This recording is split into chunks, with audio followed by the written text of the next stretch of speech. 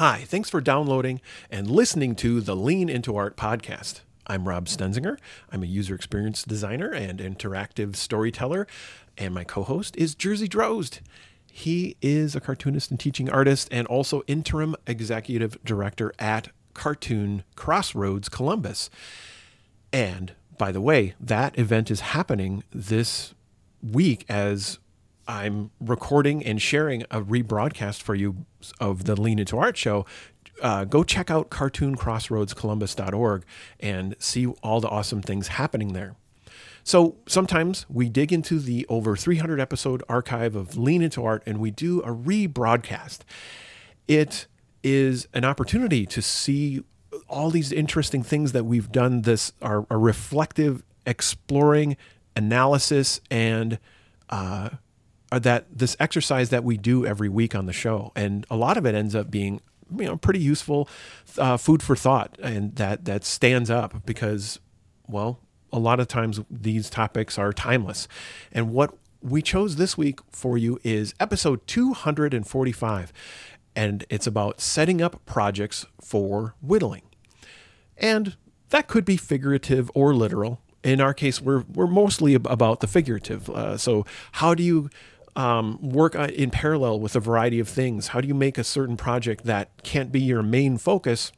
How do you make it easy to pick up and easy to put down and easy to pick up again? I'm excited to share this rebroadcast with you. Whittling is a topic near and dear to my heart, and I think a pretty useful conversation to explore. But first, I want to thank 5 of the supporters who support this project you're listening to right now, Lean Into Art podcast, on Patreon. So if you can join them too if you go to patreon.com/leanintoart. And here they are. Thank you so much, Nate Marcel, for supporting us. You can find Nate on the social networks as Great Sea Monster, all one word. Also, thank you so much, Shawnee Redfearn. You can find Shawnee on the social networks as @Shawnee Redfearn, and I'm going to spell that. It's SHAUNIREDFEARN. Thank you so much, Shawnee. Also, thank you, Cameron Callahan, for supporting us. You can find Cameron Callahan on the social networks as @Cam Callahan. Thank you so much, Sophie Lawson. Deeply appreciate your support. And you can find Sophie Lawson on the social networks as Sophie Lawson Art. That's Sophie spelled with a PHIE. Sophie Lawson Art. And then thank you so much for being a supporter and with us so long and all sorts of vocal kindness. Carrie Goebel Billick. Thank you, Carrie. You can find Carrie on the social networks as @MushinGirl, MUSHINGIRL. Oh my gosh. So what do you get for supporting us on Patreon? You can totally join all them and the rest of our supporters, patreon.com/leanintoart. You get this show as in another convenient feed, but you also get Extra Lean. That's another whole podcast that we do once a month that, well, it's a bit like this show because, Jerzy and I do our best to bring our whole selves to Lean Into Art, but we don't plan. We just hit record, and there's all kinds of things and places that stuff goes when you escape the format of the show. So it's a lot of fun, and it's typically just it's us maybe cranked up to a little extra cheeky level. I don't know, but it's great. You should check out our Patreon at patreon.com/leanintoart. You also get access to special channels in our Discord server. Great stuff. I deeply appreciate. Thank you again. I know Jerzy appreciates and thanks you as well for supporting us. And you're welcome to join in and be great to see you there. All right, let's get to the rebroadcast. Episode 245, all about whittling, setting up your projects for whittling.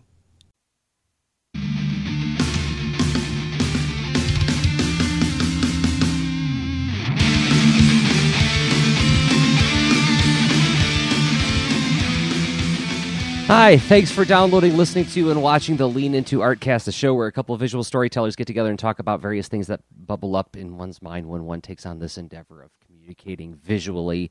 We think hard about this stuff, so you will too. My name is Jerzy Drozd. I'm a cartoonist and teaching artist, and the other host is... Hey, Jersey. I am Rob Stenzinger, a user experience and game designer. Good to see you again, Rob.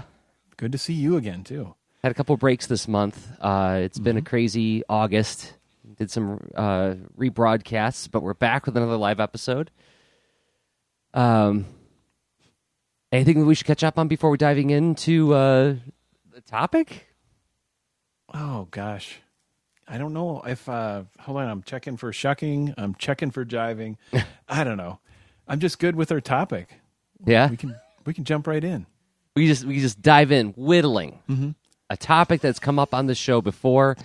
In fact, whittling. What do we mean by whittling? I'll pull up some episodes that we talked about before if you want to maybe take the baton and define what we mean by that.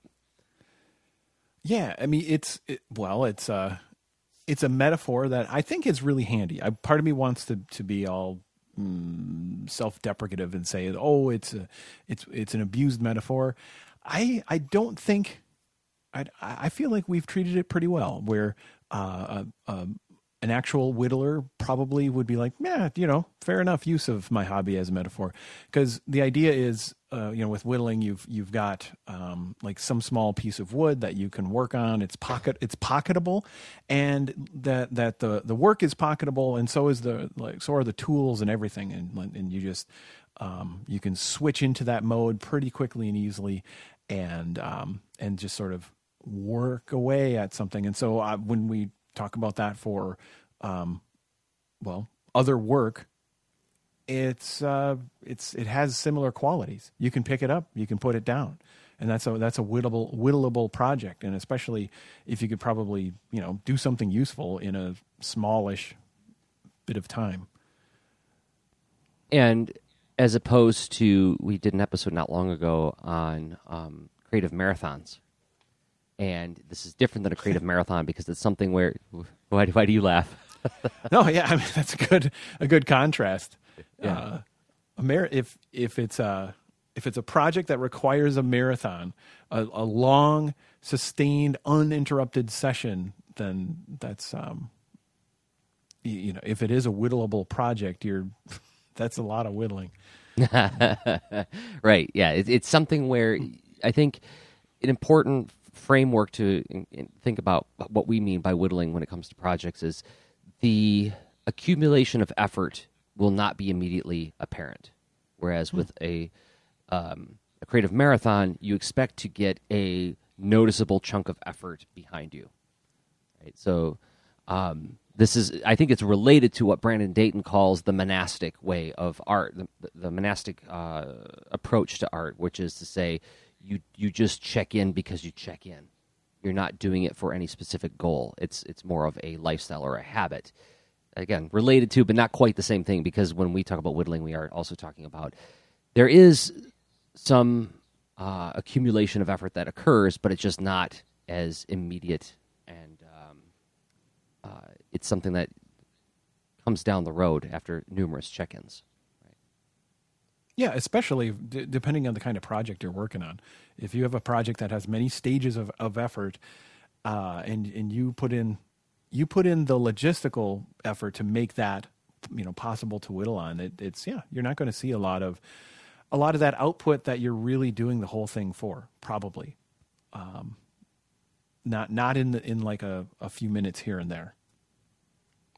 And yeah, so that's what we're going to talk about today. That's what we're going to kick around a little bit and look at and examine a few different kinds of whittling that we both do with our projects and see if it connects with any of you guys who are listening and watching. Those who are showing up live, feel free to comment in the chat, and you can always comment on the post after the fact, and we'll follow up with you at patreon.com/leanintoart. So with that, Rob, are you ready to hit the music to go to the next part? I just do want to shout out or call out to a couple of the past efforts we put into the topic. Whittling, right? I was going to put that on the other side of our music. On the other side. Oh, other side of the music. All right. Everyone's got to wait. But it'll be worth the wait. Because you got to have a dance break. That's not like a part of the show, isn't it? It is now.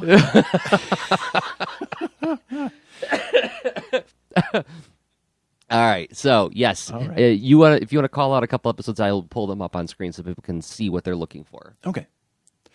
So this is, it's something that's come up on the Lean Into Artcast with, we talked about sustainable side hustle, and that the concept of whittling fits very well with this, where, okay, you have your main projects, but then you've got these other things that you're chipping away at, making some kind of progress, and sustainable and whittling, I think, can go well hand in hand. Makes sense that we talked about it in episode 207 of the Lean Into Artcast. And then we did talk about it on a couple of extra leans as well. And extra lean is, the titles sometimes really put the really straightforward, in a straightforward manner, hit the point, like slow whittling projects. And I think we're doing a little bit of lamenting on whittling takes a long time. Fair enough. That happens. And then that was Extra Lean 36. And then in Extra Lean 69, we talked about being meaner to the whittlers next time.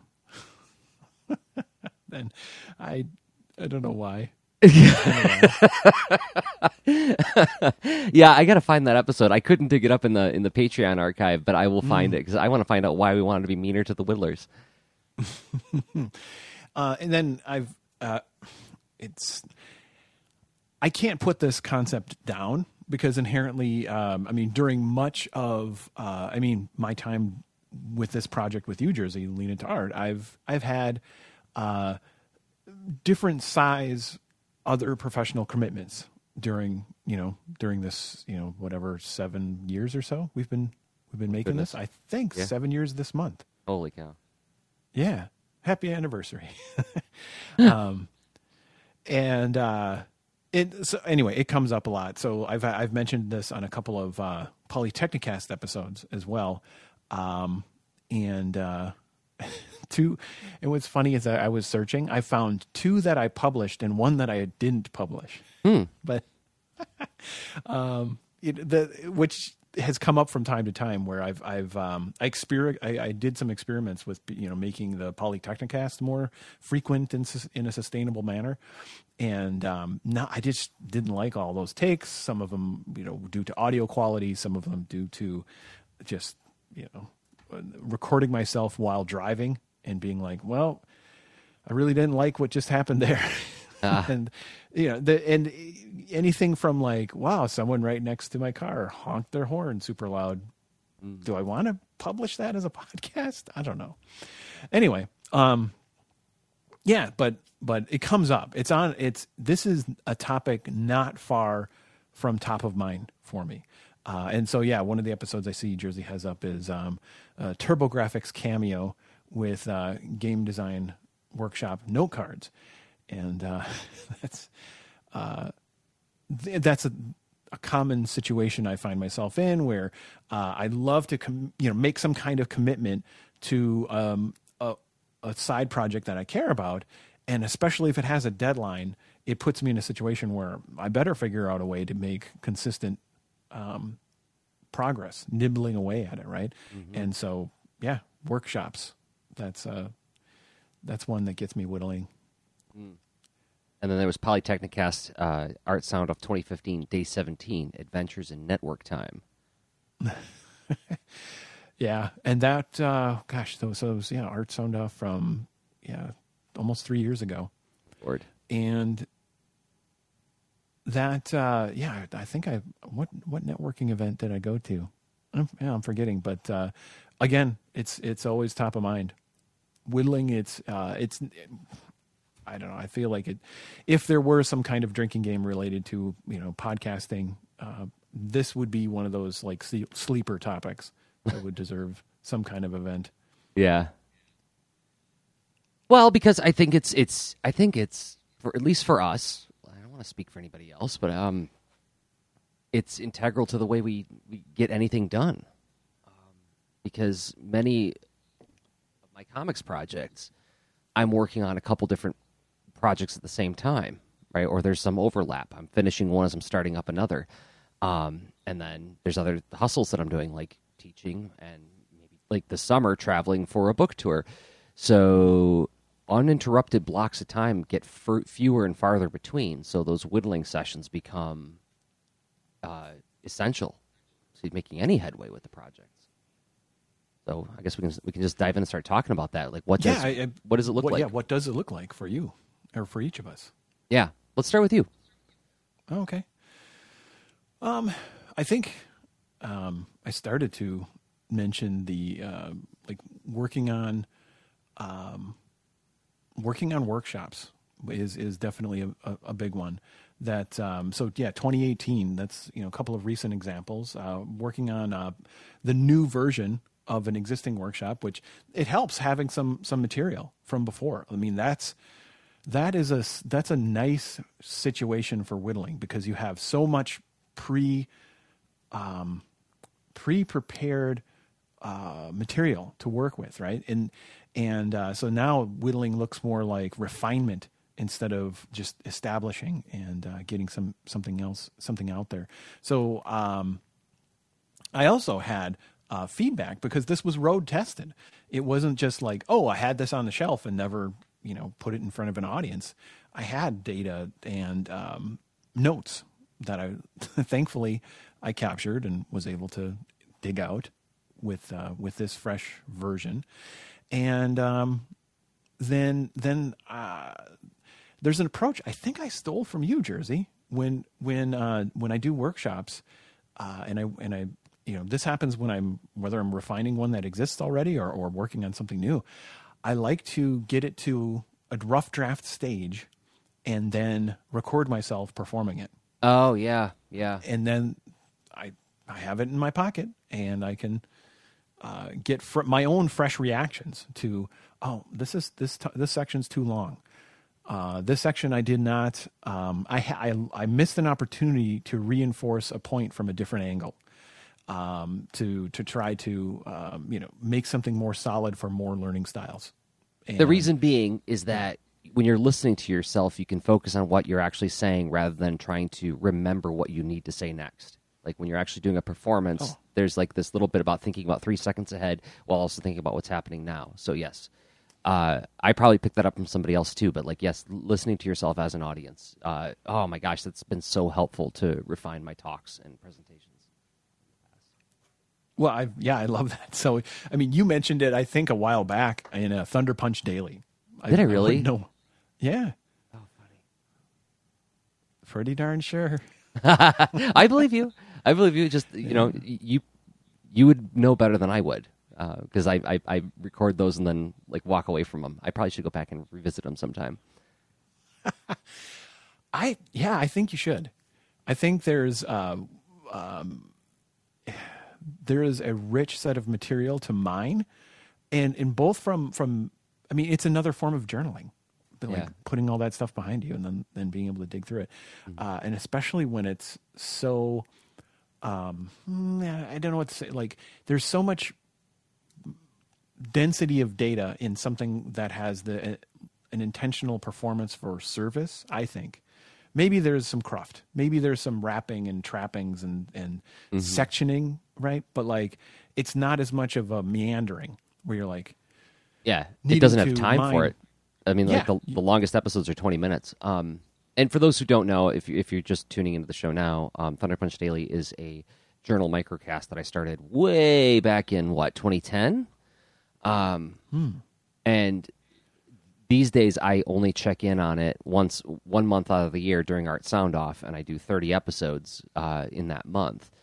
So I forget how many episodes there are, but like it's a catalog of my thoughts on making comics going all the way back to 2010. So there's probably some interesting ideas that I probably wouldn't agree with anymore, but that would be part of the fun thing of exploring it again. But that you can find that at comicsaregreat.com. Well, I'll link to it in the show notes. But okay. Oh, that's great. It's a trove and lots of awesome stuff there. Yes, it's a great place to learn about what could it look like if I did a journal podcast.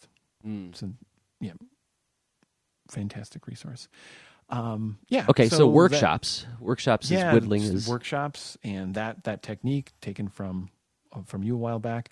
And what else was I doing to make that whittleable? I went, let's see. I went with a paper approach later in the process where it wasn't about refining an electronic deck.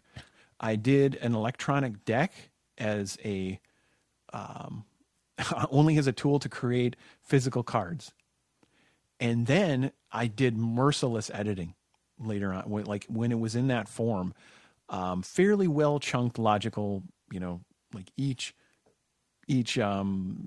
slide or piece of paper as it ended up, because I printed it 8.5 by 11 standard US letter, but then it was four of the slides per page, chopped it all up, and then I just kept, when I practiced with it later on, I was able to continue the whittling, not quite like little paring knife in a hunk of wood, but take a piece of paper and it's done. It's out of the deck, right? Mm-hmm. Literally, physically out of the deck, and that was a really handy way to keep at it and keep refining it and see how it was becoming more and more focused as the little stack of cards got shorter.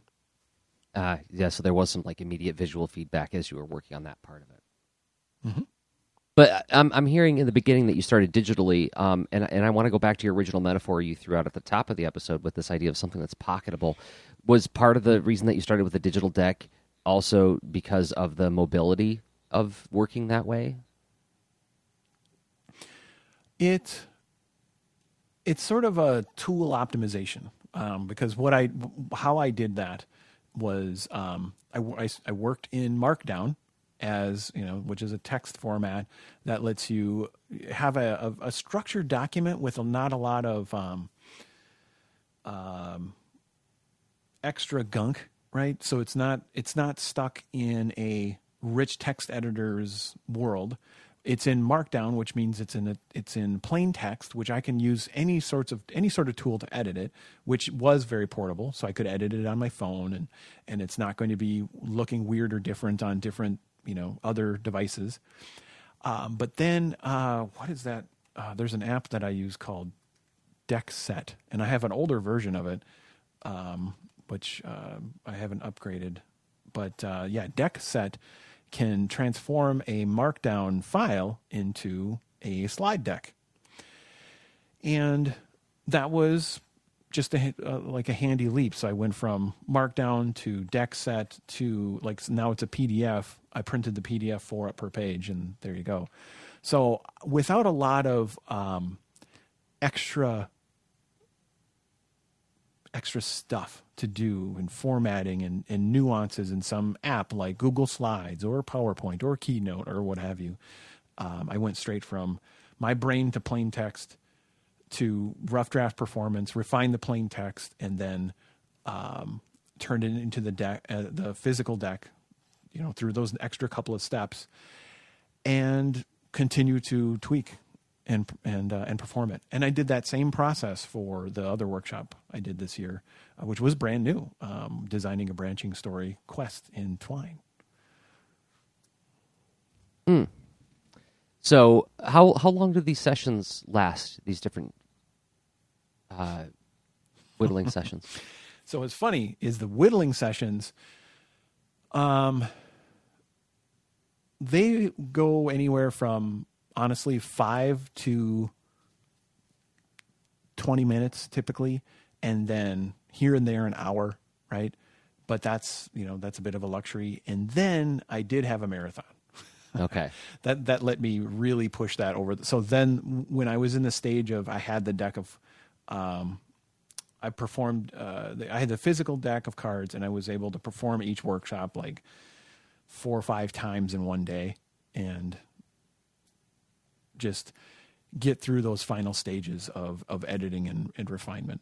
And in the case of the branching story quest in Twine, to really to finish up the code project aspect of it. So there's a little bit of coding and whatnot with that. Okay, one more question on this. Where did these whittling events happen? A lot of times in where I am right now, my office at home, and then let's see. Sometimes with downtime here and there, everyone else, maybe I'm hanging out with my family, everyone's reading a book, I might be tweaking some stuff on my phone, that kind of thing.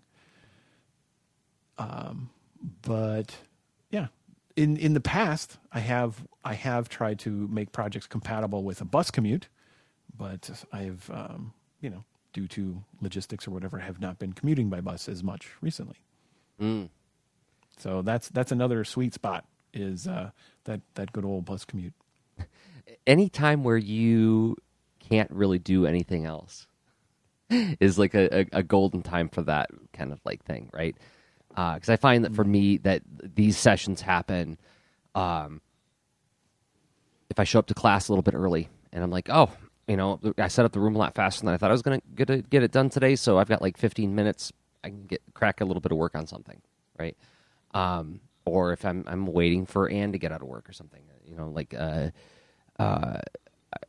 for years, one of the holy grails for me was what became the Microsoft Surface and iPad Pro. Like this going back to the beginning of Lean Into Art when we were talking about like the Galaxy Note 10.1, this idea of if I could take my studio with me in the car, and then I could like have a lot more opportunities to put a little work in on projects wherever I am. And that's really, I mean, that mobility is really, really key to the way I do it. Because my work life is fluid in such a way as to I can be in a variety of places for a variety of reasons, like to be better support for my wife, but then also to go do workshops and book events all around the state and later on around the country. Being able to take that work with me so I don't have to have that art desk is critical. And that also means that I found it was harder in the beginning for me to put in those 15-minute sessions, but it's almost Why is habitual. that?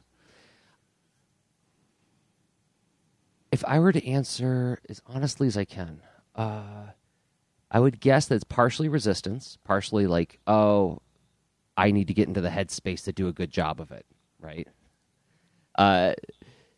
There's this whole, like, I used to have this whole, this is, again, going back about to 2010, like back when the Art and Story podcast was still around. I remember talking about, like, I have a difficult time working any place other than my art desk. Like, I was talking about sketching at conventions.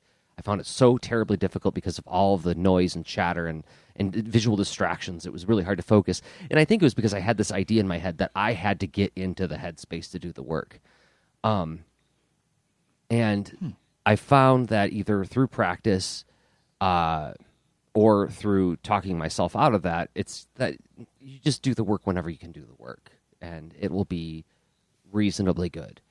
Obviously, I'm not. I mean, I once heard a story about Sergio Aragonés was able to ink pages of Gru the Wanderer on a train. And I don't know if anybody here watching has ever ridden on a train. When I heard that, my jaw dropped. I was like, "No way! Nobody can do that!" And there's all the bumping and jostling that happens. But so I don't think I'd be able to do it there. But even like doing a little bit of flatting in a moving car, not driving. I'm in the passenger side, but right, like I was flying a plane home from California this past weekend, and I was finishing up some penciling on the plane, thanks to my mobile rig. So whenever I'm in a situation where I have nothing else to do, that's a great time to put in like an hour here, half hour there, 15 minutes here and there. To move a little bit forward with stuff. Yeah. So what about the there's a little bit, I mean, multitasking is, I think, mostly debunked at this point. Mm-hmm. But the idea of having a couple of things going on simultaneously-ish. Well, so like, what about like watching TV or entertainment or listening to stuff? Of course, yeah. Yeah, so like, I'm on the couch watching TV with my wife, and that might be a good opportunity if I'm not like thoroughly engrossed in whatever's on the television, or if it's something that has like a more dialogue-driven narrative, so I can just listen to it and I'm not missing out on too much on the screen. Then you bet that's a great opportunity to do that. For sure. That's not multitasking. That's just listening to something while you're working, right? And, like if I happen to find myself on the phone with a friend for an hour, that's an opportunity to like get a half hour's work done on something.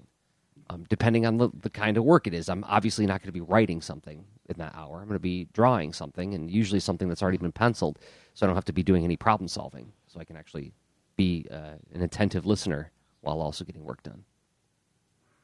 That's I would like to understand more research about that, how that can even possibly work, because I understand it and I'm familiar with it. I've experienced it where I can do visual work during, for instance, we talked about doing like visual note taking and whatnot. We've chatted about that before, and I feel like I'm very engaged with what's going on in the room and what the speaker's doing, even what they're showing. I do look away from time to time to do some doodling, but pretty engaged and comprehending as I go, and somehow that works with some contexts, right? There's a mismatch sometimes though, where it's like somehow it doesn't work. Yeah. I find that it's very difficult for me to talk on the phone if I'm penciling. If I'm penciling, I'm doing a lot of visual problem solving, working out like physicality, anatomy. I feel like I'm doing more quote unquote acting with the characters when I'm doing the penciling. I'm establishing what their body language is, how they're gesturing to one another, what's the exact curl of the lip that they're going to use while they're saying this particular line. And so like it's much more cognitively engaging when I'm doing that. Whereas when I'm inking, I'm just trying to get the line values right. And it's less load on me. I don't have to inhabit characters to do that. Would I say that my inking is as good when I'm talking as if I weren't just listening to something in the background? That would be something I would like to go and look at. I'd love to see some side-by-side comparisons. I would wager that my line values aren't quite as good when I'm talking on the phone with somebody, but they're probably pretty okay. They're probably passable. I know there were pages of Rockets that I was doing some penciling on while talking to people, and I think those pages came out okay. So, this is where this is all hunch. I have no real clue other than chatting with others who work visually and or in different modes where like I can actually create words and do writing if I am hearing either music that I'm very familiar with or things that are just instrumental, whatever. But then if it's an actual, I can't listen to an audiobook or a podcast that's a lot of spoken word if I'm trying to get words out of my head, right? Yep. But then there's so there's that match or mismatch, but then I wonder if some of it can become the skill you build. So a little bit like what you described. Could be. Yeah. Yeah. I wouldn't be surprised that there were people who could actually write while a TV is playing in the background. Right? With enough practice. I don't know. Yeah, maybe it would come with practice. Yeah, and honestly, with whittling, I feel like I've found, depending on the sort of creative output I need to work on, I can set myself up better or worse with picking up a project, and kind of related, where it's a little bit of a skill, a little bit of a habit thing. And I like worth mentioning that we've covered this before, but mentioning This Panda Needs You, it wouldn't have. I don't think I would have finished it in the same time frame if I didn't figure out a good way to whittle with it. And it has so many aspects to it as a project that I was solving new problems, new for me, right? And like doing more. At least one character in the game having expressive animation that's not just algorithmic. the difference, so doing actual frame by frame animation of the panda, right? That was new. There's the key algorithm in the game as far as how you understand if the blocks are pretty much correct, right? And having that be ambiguous yet consistent that was a challenge. But so it wasn't like just wrote familiar problems and not all parts of my brain needed to be engaged or whatever. That was totally not the case. And it was also wearing lots of hats too. It wasn't just one kind of task. It was art. It was music. It was all sorts of stuff. Oh yeah. And there was, and one thing that helped me a ton was keeping a journal of that project and only that project. And I would I kept two different markdown files. One of them changelog.markdown, right? .md. And the other one being to-do.md. So this helped me chunk things up and then remember where in the wide world of sports I left off in this beast of a project. Yeah. Yeah. So. Yeah, that's a big one. I guess maybe we can address that in the second half of the show, is this idea of what if the whittling sessions get very, very far apart. Oh, yeah, absolutely. Because then, yeah, and what if you don't take notes like Rob? What if you don't journal like Rob? What happens then? Yeah, okay. You want to take a break? And then we can come back and talk about that? Those sound like wonderful questions and a perfect time to go from on the ground to. All right. Well, in about a minute and 30 seconds, we will do just that. We'll take on some more, some of the why questions about this stuff and how do we deal with whittling with sessions few and far between. But before we do that, we got to thank some people who make this show possible, and those people happen to be folks who support us on Patreon. And let me hit the music so we can actually do the break spot. Here we go. Patreon.com/leanintoart is the website. What is it? It's a way for you to give us a monthly upvote. You can chime in for as little as $1 a month, and that helps make the show more sustainable. We want to thank 5 people who've been doing exactly that for us. First up, Shane W. Smith. Thank you, Shane, for believing in us and what we do. You can find Shane on Twitter at Shane_W_Smith. Also, Ben Odgren. Thank you, Ben, for supporting the show. You can find Ben on Twitter at Ben Odgren. And Shawnee Redfearn. Thank you, Shawnee, for supporting us. You can find Shawnee on Twitter at Shawnee Redfearn. And Kelly Ishikawa, who is on Twitter as Kelly of Ishikawa. And finally, Becca Hilburn. Becca's on Twitter at Natto Soup. And the reason I bring up these names is because these are people who, believe in us and believe in what we do. You would probably agree with other things that they think, so you can follow them on Twitter. And if you want to join them at patreon.com/leanintoart, you will find all the shows we create, as well as the extra leans, the shows we record just for leaners. I'm trying to scroll to find one right there. There it is. Extra Lean 123, Gentle Bros, is one of the latest ones you can find there, and you'll unlock many, many more. You pledge as little as $1 a month at patreon.com/leanintoart. We want to thank everybody who has been doing exactly that. It means a lot to us. Thank you so much. There you go. That was well timed. I think I hit the mark. All right. Let's play the music to get to the second part of the show. This is a musical cue so that talking about something else. Something serious. Something ominous. Something looming. Something potentially dreadful. No, it's just us talking about we talk about what it looks like when we whittle. Why do we whittle? How do we deal with it? How do we think about it? And how are we thinking about projects in the future? How we would set things up to be whittling. That was the title of this episode, after all, setting up projects for whittling. Yeah. Oh, yeah. I mean, kind of caught me flat-footed because I'm like, ooh, does our outline really deliver on that? Well, I have something. I have something that actually is along that line. So, and it's something I didn't put in the outline because I thought, well, maybe I don't want to talk about it. Maybe I do. So there's this comic that I wanted to do 2 years ago for Inktober called Baron von Bear. And I've been doing some sketches and sharing them on Instagram. And the basic premise is like, can I do scary magic stories, but with a cute little teddy bear as the main character, right? This adorable teddy bear, and he has these adorable little magical helpers, but like the universe they're navigating is like one of macabre and you know, and mystery and and darkness.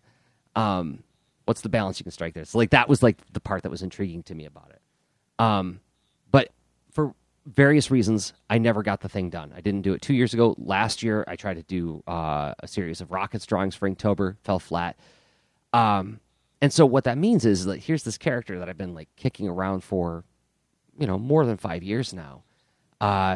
And I don't remember where I left off with it. I wasn't taking notes. I was just sketching ideas and maybe like jotting down a few sloppy ideas in margins, but I didn't have like a document where I was capturing what the thing was going to be about.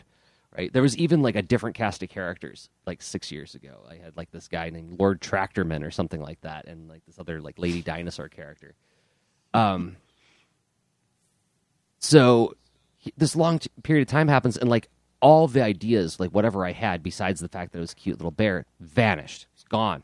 Forget it. I don't know what it was supposed to be. I only know is that it was going to be a bear who had like little magical helpers. So what do you do?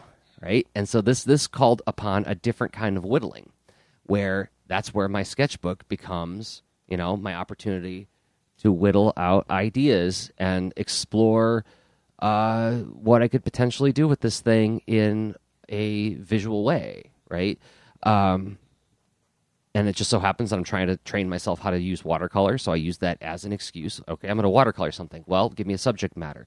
All right, we'll draw this bear doing stuff and see what kinds of different images I can conjure, ranging from, silly ones where it's like, kind of leaning on like the kind of comedy that I like to do, or if I want to try to get into like actual scary-ish stuff, right? So that's my answer to that question. It's like, what do you do when the sessions are fewer and far between? Is that if you got to start from scratch and do some investigative, like, is this, yeah, it's an investigation, right? Me investigating what my mind has to say about it. Yeah, I think so. I mean, what I was hearing is that it's almost like it's using your past work as a way to prime yourself for future work, not as a continuation specifically of past work for a final work product of which that past work is a component. You're reconnecting with it and doing some exploration and generation, right? Mm-hmm. And then I would guess that at some point along your process there would be a focusing and narrowing of like, right. Oh, this is what it's becoming.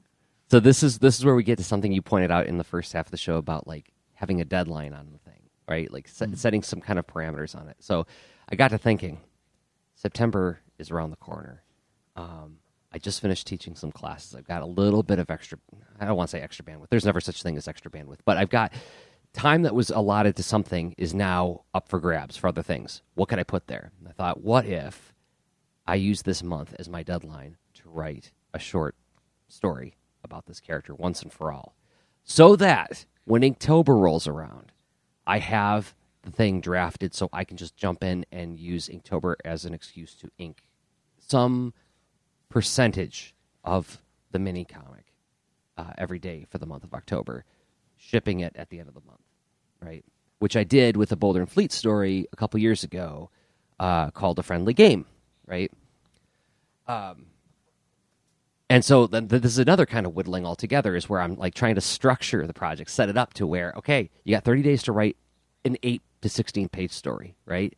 Now, and then after that, you got 30 days to ink it, which to make it more manageable and to create discrete chunks that also serve multiple purposes. So I actually feel like that I'm accountable to something. I'm participating in something, which also gives you that little bit of an endorphin kick. I got to use the Inktober hashtag today, that kind of thing. It is clever. It's okay. There's a it's not perfect. I've not even read cover to cover this book that I've mentioned a bunch of times, but I've read chunks of it, right? And it's it's a whack on the side of the head. Totally forgetting the author, but it's one of those things where I've got it on Kindle and I rifle through it for ideas and reminders, and just even to get refreshed on what I might end up misquoting, but the overall structure of this progression of a mental model of creativity as having these different jobs, and the jobs kind of have a sequence, but they can also be nonlinear. But there is an overall progression toward exploring, then crafting, and the artist, right? So it's kind of like if each of these was a job, you have the explorer, the artist, the judge, and then the warrior, right?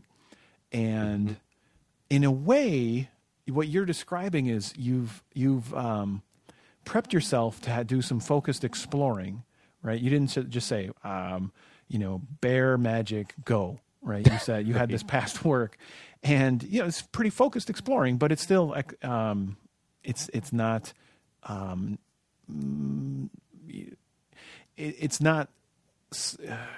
fully figured out yet. You're like, by design, that's it's being figured out.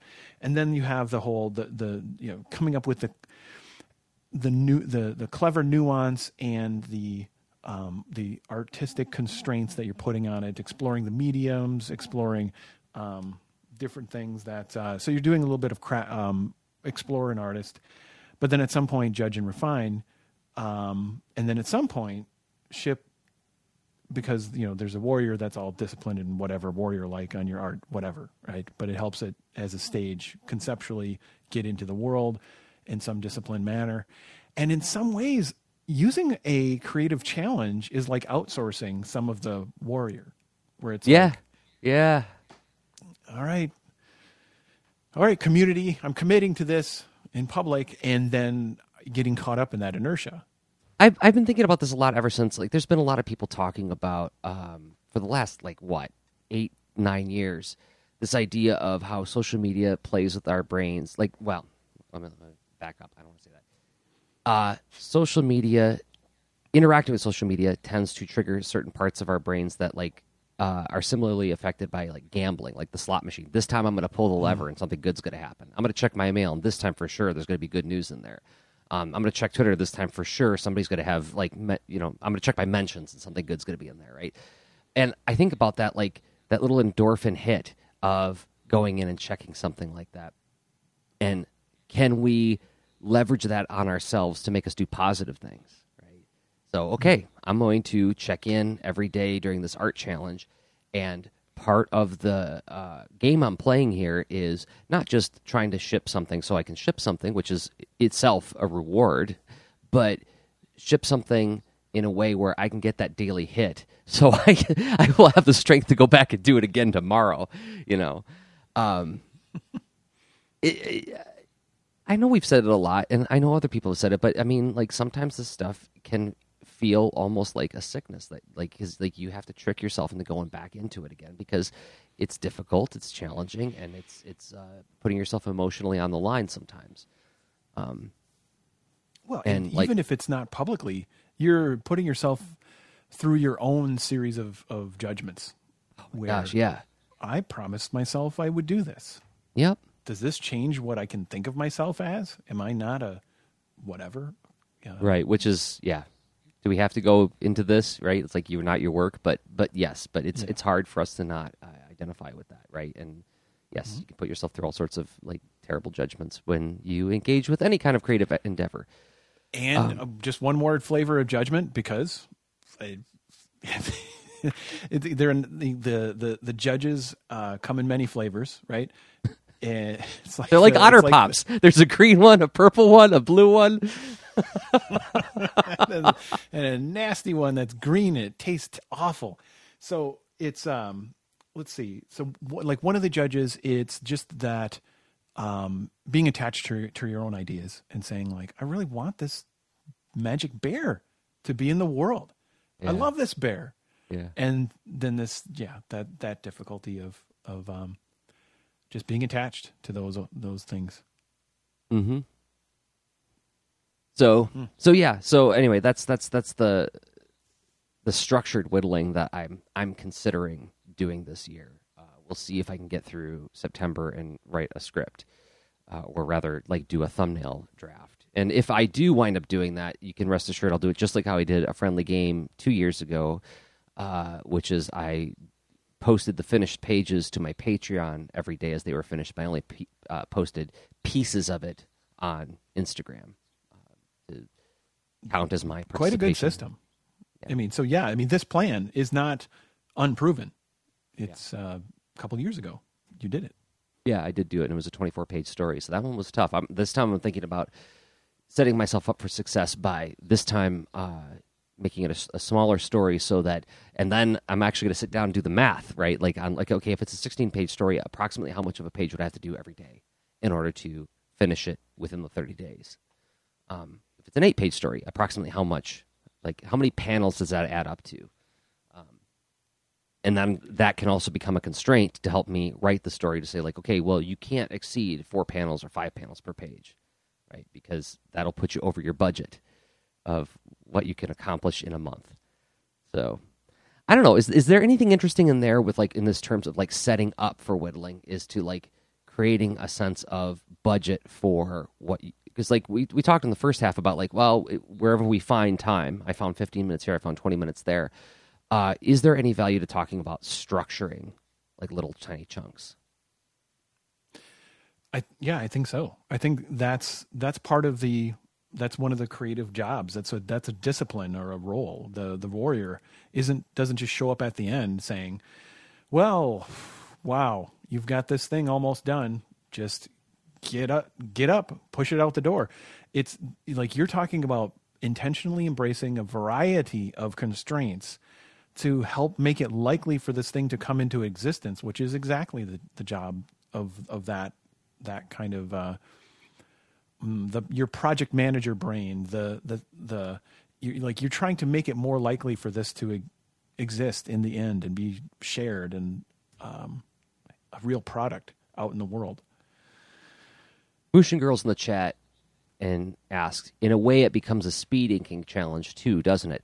Now, see, that's the pressure that I'm trying to wrestle with as I think about how to set this thing up for success, is that the Boulder Fleet mini comic I did 2 years ago this way, I feel like it's a good story.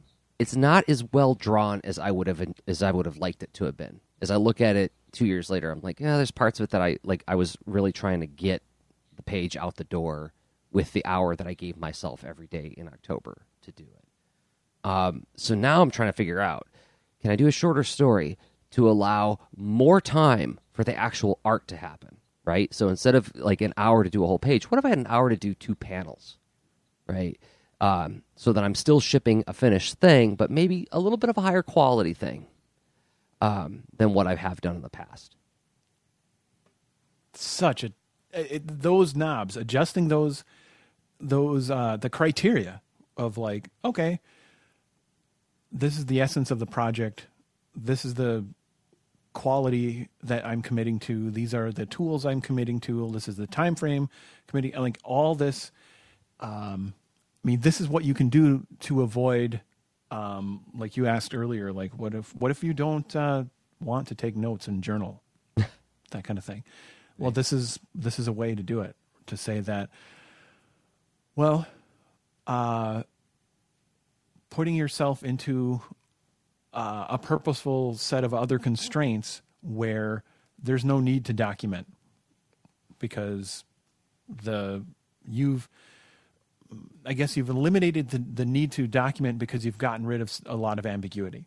And that would mean that for and including the scope of what you're trying to create, like, this is inherently not like an R&D project with a ton of, who knows what's going to come out. You're pretty sure there may be some research still happening about what it might be like, but there's not that many variables, like, in this kind of mechanism that you would set up.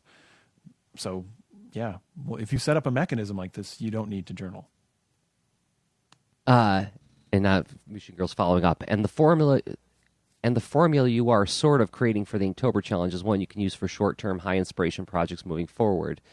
Yes, certainly. And thank you for that feedback, actually, because like I was just about to respond to Rob with, I have no idea how it sounds to other people what I just suggested, right?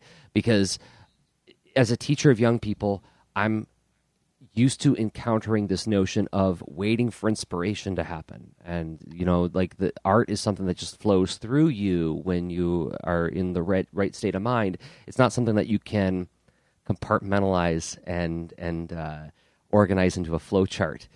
And so I acknowledge that what I just described to some people could sound incredibly artificial, right? It can. This is maybe one of those other perennial things that we revisit on the show of art for service or expression. But if you really take it seriously, like this is a job and you have an intention and goals and you wish to bring about this intention into existence, then I don't know if I'm having a tough time role playing the other side of that argument. Because I mean, inherently the I don't know of a project that of robust complexity that doesn't have some kind of intentionality that takes structure and is benefited by structure.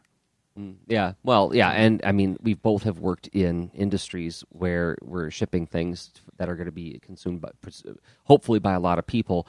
And in those situations, you can bet there is a lot of structural organization behind that with a lot of different people. So, yeah. And if anything, this is me learning from those experiences and trying to bring it to smaller projects. So allow me to counter this. Okay. And say that part of me wants to just throw down something that inspiration is baloney, honestly. This is my strong opinion, and I don't state so inspiration is real, but then using it as an artifice for a mechanism through which to create is like, it's like saying I'm not friendly to people because I'm not in love with everyone or something like that. It's just that's a mismatch of concepts where so inspiration is neat when it happens. Yeah. But then I would propose that there's a concept that we could focus on that's more constructive, that is capacity. So our skills that we build create capacity. Our arrangements that we make create capacity. The constraints we embrace on a project can create capacity or spend it, right? And then with practice, you can find those knobs that are salient and beneficial and work for you, right? That's and then the idea that to interact with those knobs would only require the intervention of one particular emotion or feeling or ideas flowing through your head, then that's a capacity thing. I would propose.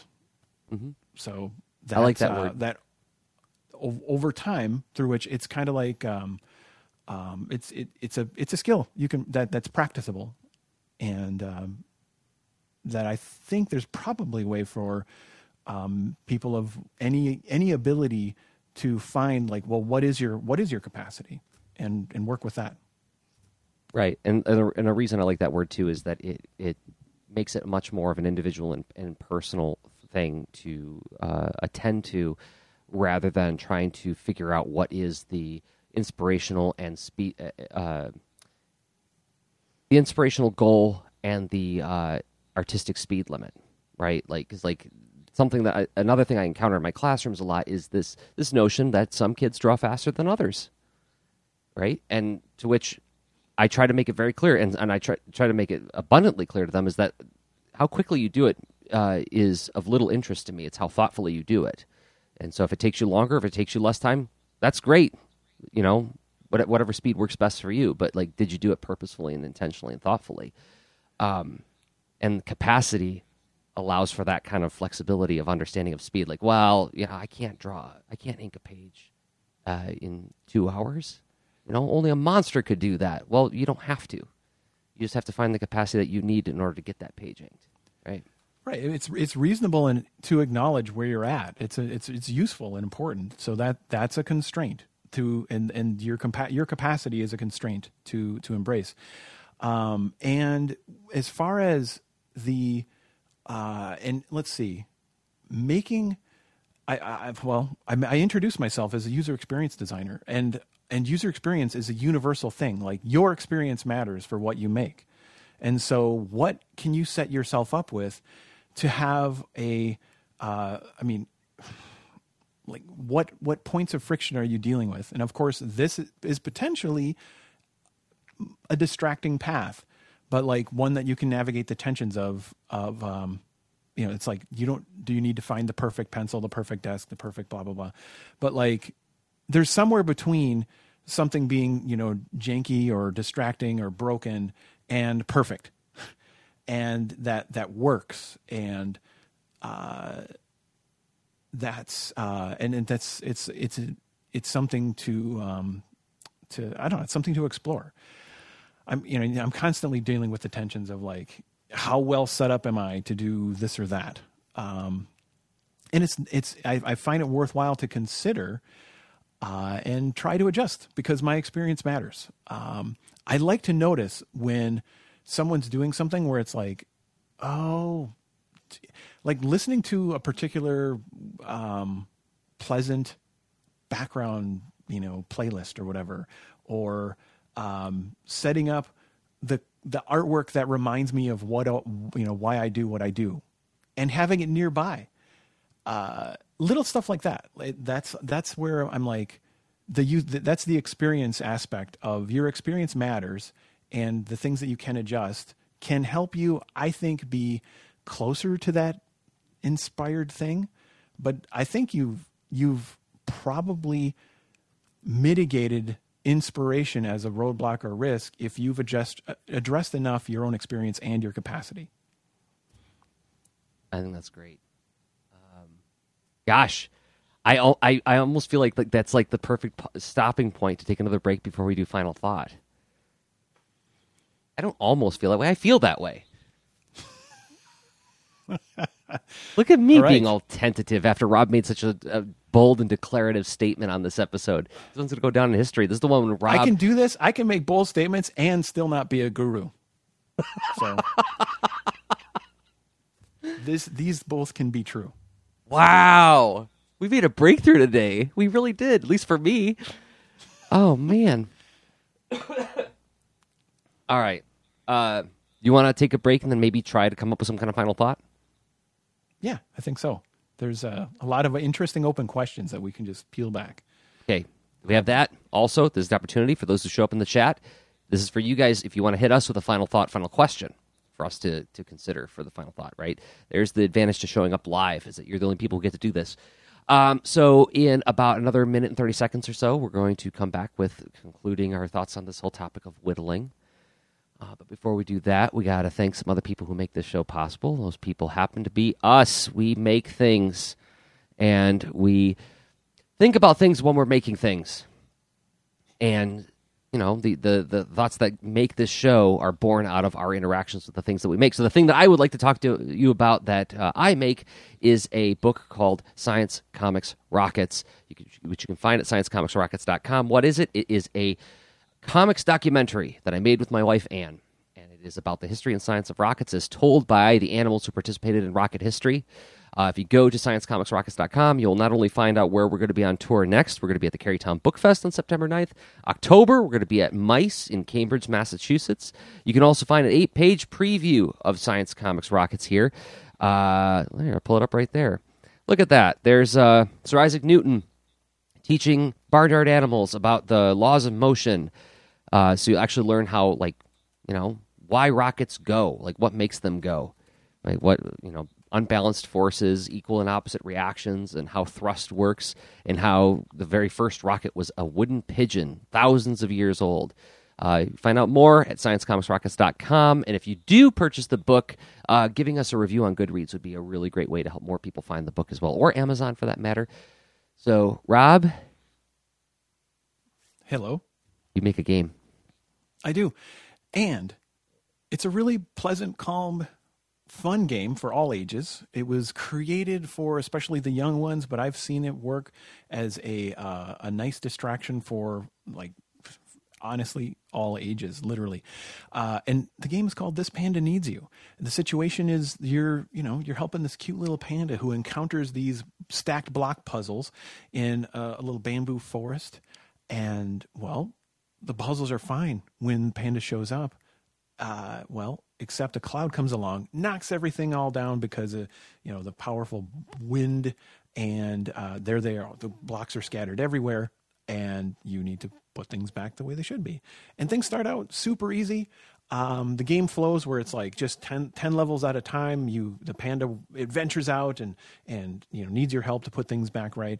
And then after the 10th puzzle, Panda goes back home and just is, that's all about a little purposeful pause, a nice break, and a reminder that, you don't have to keep playing. This isn't a casino.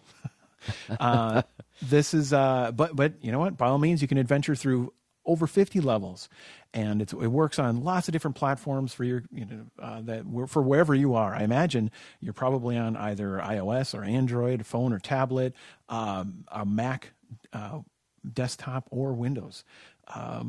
It's all over the place. So you can, I've updated the website, this-panda.com. There's links to all the places where you can buy it. And if you are here because, by the way, if you did purchase the game already, a great thing you could do is leave a review wherever you got it. That helps more people find it, and it's something you do for free. And it's like a way of just like, again, it's like another little upvote. If you get some value out of the show, that's a really nice thing you can do. But if you're here because you like the way we think about stuff and you don't really care so much about the stuff we make, fair enough. The show is the thing we make, and we have more self-contained things that you can find at leanintoart.com/workshops. You can find self-contained video series about various topics that we've talked about in the show at a price of your choosing, even free. You can get it for free. But if you get some value out of the thing, a really nice thing you could do is purchase it for a friend, then you're helping out a buddy, and then you're also giving us a tip for making something that you got value out of. If you are watching the show on YouTube right now, you can give it a thumbs up. That helps more people find the show. If you listen to it in a podcatcher like Apple Podcasts, giving us a 5-star review wherever you listen to the show, that helps more people find us as well. And we thank everybody who's doing exactly those things. It means a lot to us. It's so funny. It really does. It means a lot. And I think I keep thinking I should do when people download our workshops, for instance, they almost are, joining a little mailing list of folks that I could reach out to again. And I think that'd be neat. I really should do that. No, we both should. Yeah, I don't mean to be half-hearted right now. It's like an unsolved puzzle. Yeah. So it'd be fun to hear. It's like, what would you want to hear from someone, saying like, "Hey, thanks," right? I don't know. I probably would have a PDF of something laying around, or, I don't know, that kind of email. Like, what would make it welcome instead of like, whatever. Right. Get back in your podcast. Get out of my email. I don't know. Later, podcast. Did I tell you that I held the door open for somebody today, and they actually said, "Thank you, old man"? That was a barbed thank you. No way. What? Nah. Okay. You need to be ready to go full Gandalf, and you go, answer me these questions 3. Oh, you think so? I've passed through my portal. Is that within my rights? Adventure for thee. I don't know. I guess I'm starting to look the part. It's within yes. your rights. Then be like, "Wow, did I miss out on an adventure?" All right. It turns out we did get a final question thought posted in the chat. Did you see it, Rob? Yeah, I did. What do you think? I think it's interesting. I think let's take a swing at it and Okay. and So, see where it goes. Is it a final thought? Like question that's a rock, or do we crack it open? All of a sudden, more rocks fall out of it. I don't know. Right? But let's see what happens. Each one of those, there's more rocks than them. Oh man, no. This is the nesting doll of questions. Podcast ending. Yeah. We do. All right. So, longtime friend of the show, Troy, Shadowing Tronics, is in there and says, what takes more effort, the writing or the drawing? Which is most benefited by whittling and which is hurt more? So, yes, how does whittling change between the different stages of the process is what I'm hearing in that, right? And which ones are most benefited by whittling? If I were to take a quick crack shot at it, I would say that this is tricky. I was going to say writing benefits less from it.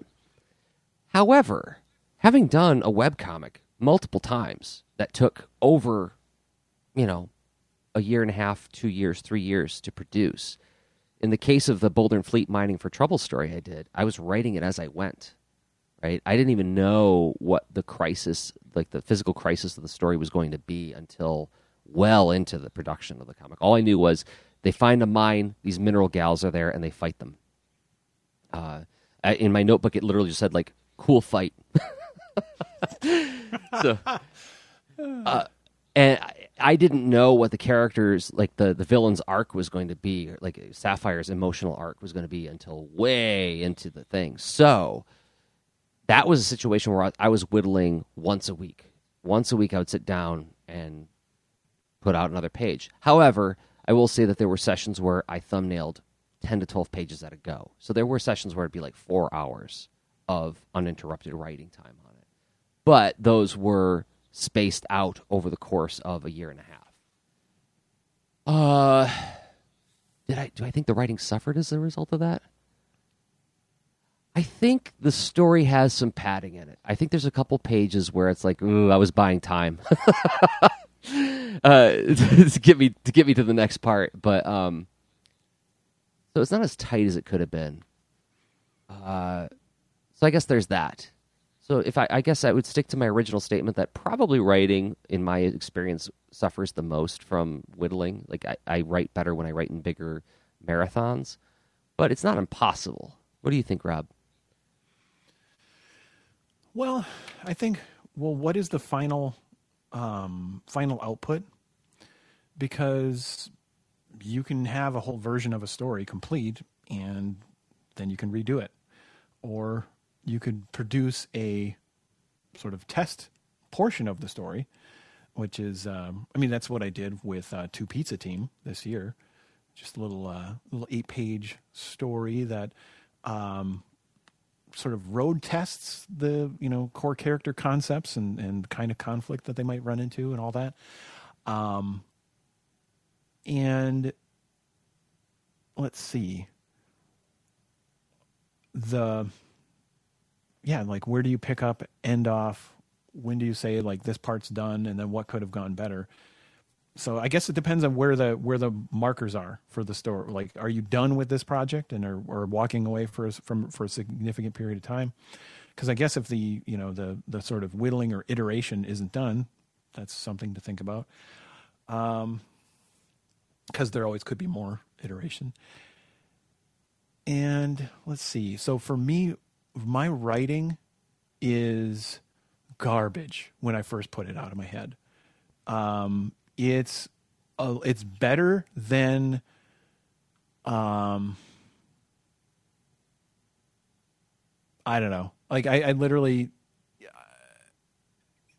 ideas fall out of my head in a really, really rough form, and it used to bug me. I'd curse every word as I'd capture it down, whether I needed to write something in any context, whether it was a creative project, whether it was documentation for something I made, or like a blog post to support or go along with a webcomic or whatever, every bit of it. But I stopped caring about that, because if I didn't, I would go nuts. And so I allowed I allowed it to suck and get out of my head.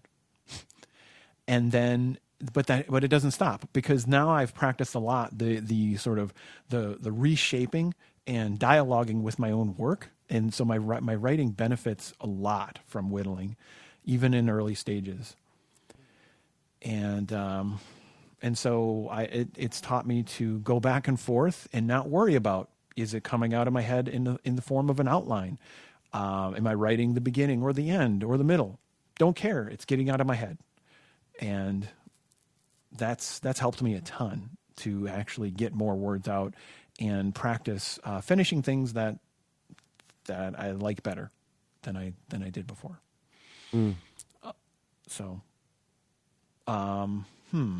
But then, interesting though that adding like a serialized rhythm for the output for a project, that's an interesting animal too. Like you mentioned, Jersey, like doing a webcomic.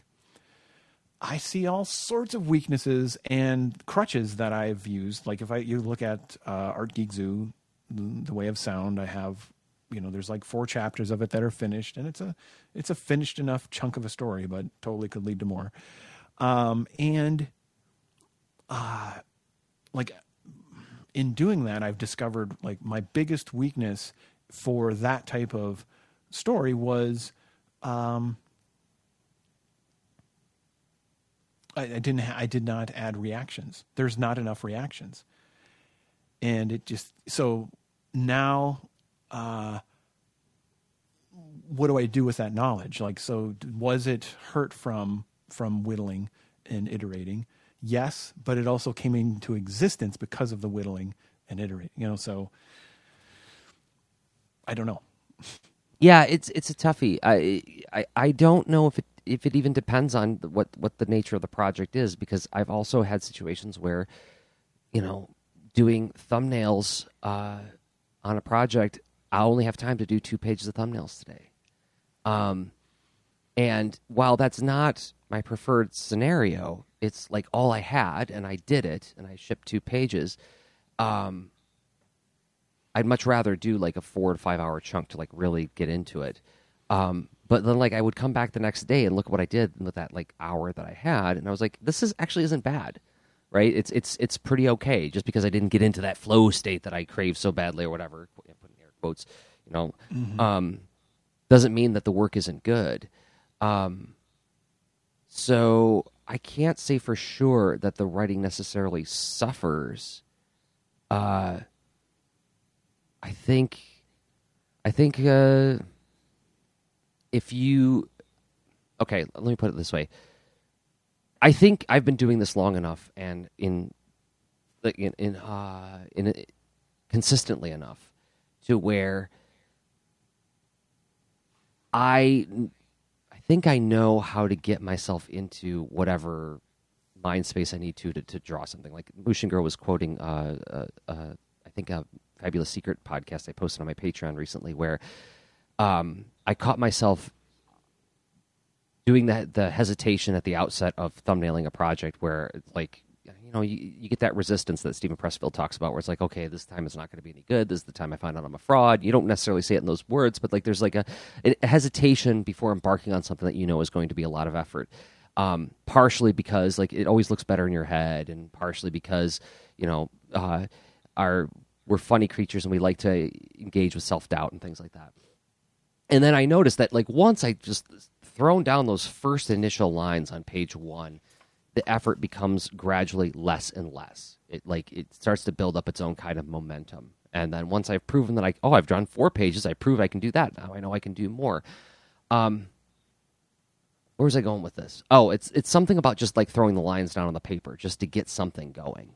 And I find that as long as the whittling session permits me to do a little bit of that, then some problems get solved. So I would say, at least in my experience, if I were to guess, it's probably a wash between penciling, inking, like the stages that I encounter. It may be different with game design, right? Because those are completely different disciplines when you're talking about like, I'm going to play with music now, I'm going to play with animation, I'm going to play with, actual algorithms. Or is it different? Yeah. Let's see. So what's benefited and hurt by whittling and with game development? It's I don't know if it's on a conceptual level. It's not that different. Okay. What I think is like how you engage with it. I think for me, being able to be more I don't know what this is going to sound like, because it's almost like my whole rationalization for allowing a project to have a certain quality level, right? And it's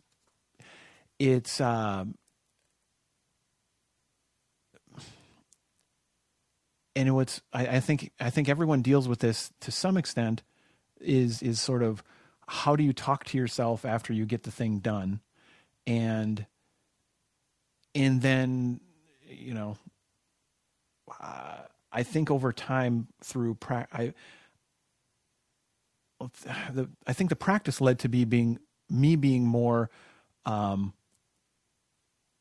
honestly more compassionate with myself, and that whatever I have as far as a capacity to deal with a thing, to do less beating up of myself about the capacity to do the thing, and to be less attached to perfectionism related to the thing.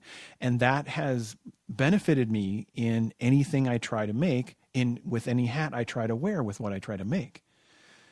So that makes it easier to sort of,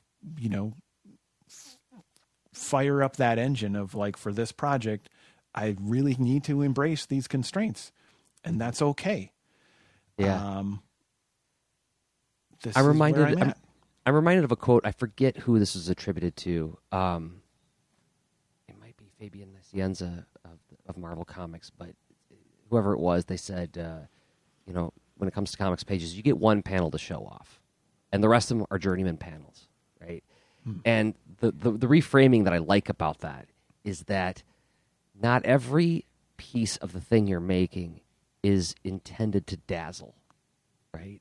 And we can bewilder ourselves with that, with trying to achieve that. And there are some parts of the thing that you make are just there to like just serve a function, just to like communicate an idea simply, or just provide like a reaction, some padding, a moment of quiet, whatever it is, right?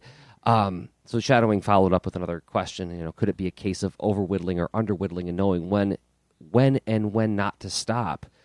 I think I would take that and I would run with it and say it's also knowing when it's time to, like, are you catching yourself trying to whittle to the point of dazzling somebody? And I think the whole point of whittling is just putting in like purposeful bursts of effort to move forward on a thing. And this goes back to embracing constraints that Rob was talking about. One thing I like about that is it helps. It's like a regular reminder that it's not always about dazzling, right? And sometimes it's just about shipping. Well, and then and acknowledging your own quirks and your experience, and then the audience you're trying to serve. And this is the sort of argument for framing things as a creative project, as a service-minded thing, having that intention of, and it's always something you can go back to, of like, well, does this dazzling moment serve the intention of the project, and does it fit with my capacity and my experience? And then you can sort of do a matchmaking thought experiment on it and say, okay, this fits, this doesn't fit. And it's less about like, well, it's some kind of harsh self-judgment thing of like, well, I've built the skill, therefore I must execute at this level all the time to do. And it's like, it's not a productive loop to get involved in, I don't think. Agreed. Absolutely agreed. If you look at Mining for Trouble and you look at A Friendly Game, both Boulder and Fleet stories, both at boulderandfleet.com, very different production values on those two projects based on the way I was making the project. A Friendly Game, I was shipping a page a day during Inktober. Mining for Trouble, I shipped a page a week over the course of a year and a half, right? It could produce completely different products. And I'm okay with that. But then it's okay. That's huge. That is, and that really rounds it out. And I'm okay with that. And so like if you're overwhittling, underwhittling, that's a fitness thing to work out for you and your project. And I know I've landed on these ideas from this in that we've covered in this very podcast because of just not feeling a good match and feeling, frustrated or challenged by how a project went. And, but that's where, again, doing some journaling and reflection and seeing this change over time, like as you develop with your own work, this is where you end up with a series of things to unbox and share on a podcast, for instance, for 7 years now. Yes. Happy anniversary. Yes. All right. Well, I think we did a podcast. So, all right. Well, we do this show. Thank you to Mushin Girl and Shadow Wingtronics for, providing all the thoughtful interaction in the chat. Thank you. And we record the show weekly, Thursdays, 10 p.m. Eastern Time, 9 p.m. Central. We stream it live on YouTube and then collect it as a podcast at patreon.com/leanintoart and leanintoart.com. You can find us on all the different, you can find us on Stitcher and on Apple Podcasts, Google Podcasts. Subscribe to us any way that you want to. And we'll be back with another show next week. Until then, I have been Jersey Drozd of leanintoart.com and Jersey Drozd on Instagram. And I've been Rob Stenzinger of leanintoart.com and Rob Stenzinger on the gram. Okay. Bye. Show notes for this episode can be found at leanintoart.com. You can also follow us on Twitter at the user leanintoart, and you can reach us via email at leanintoart@gmail.com. And remember, leaners aren't wieners. Thanks for listening.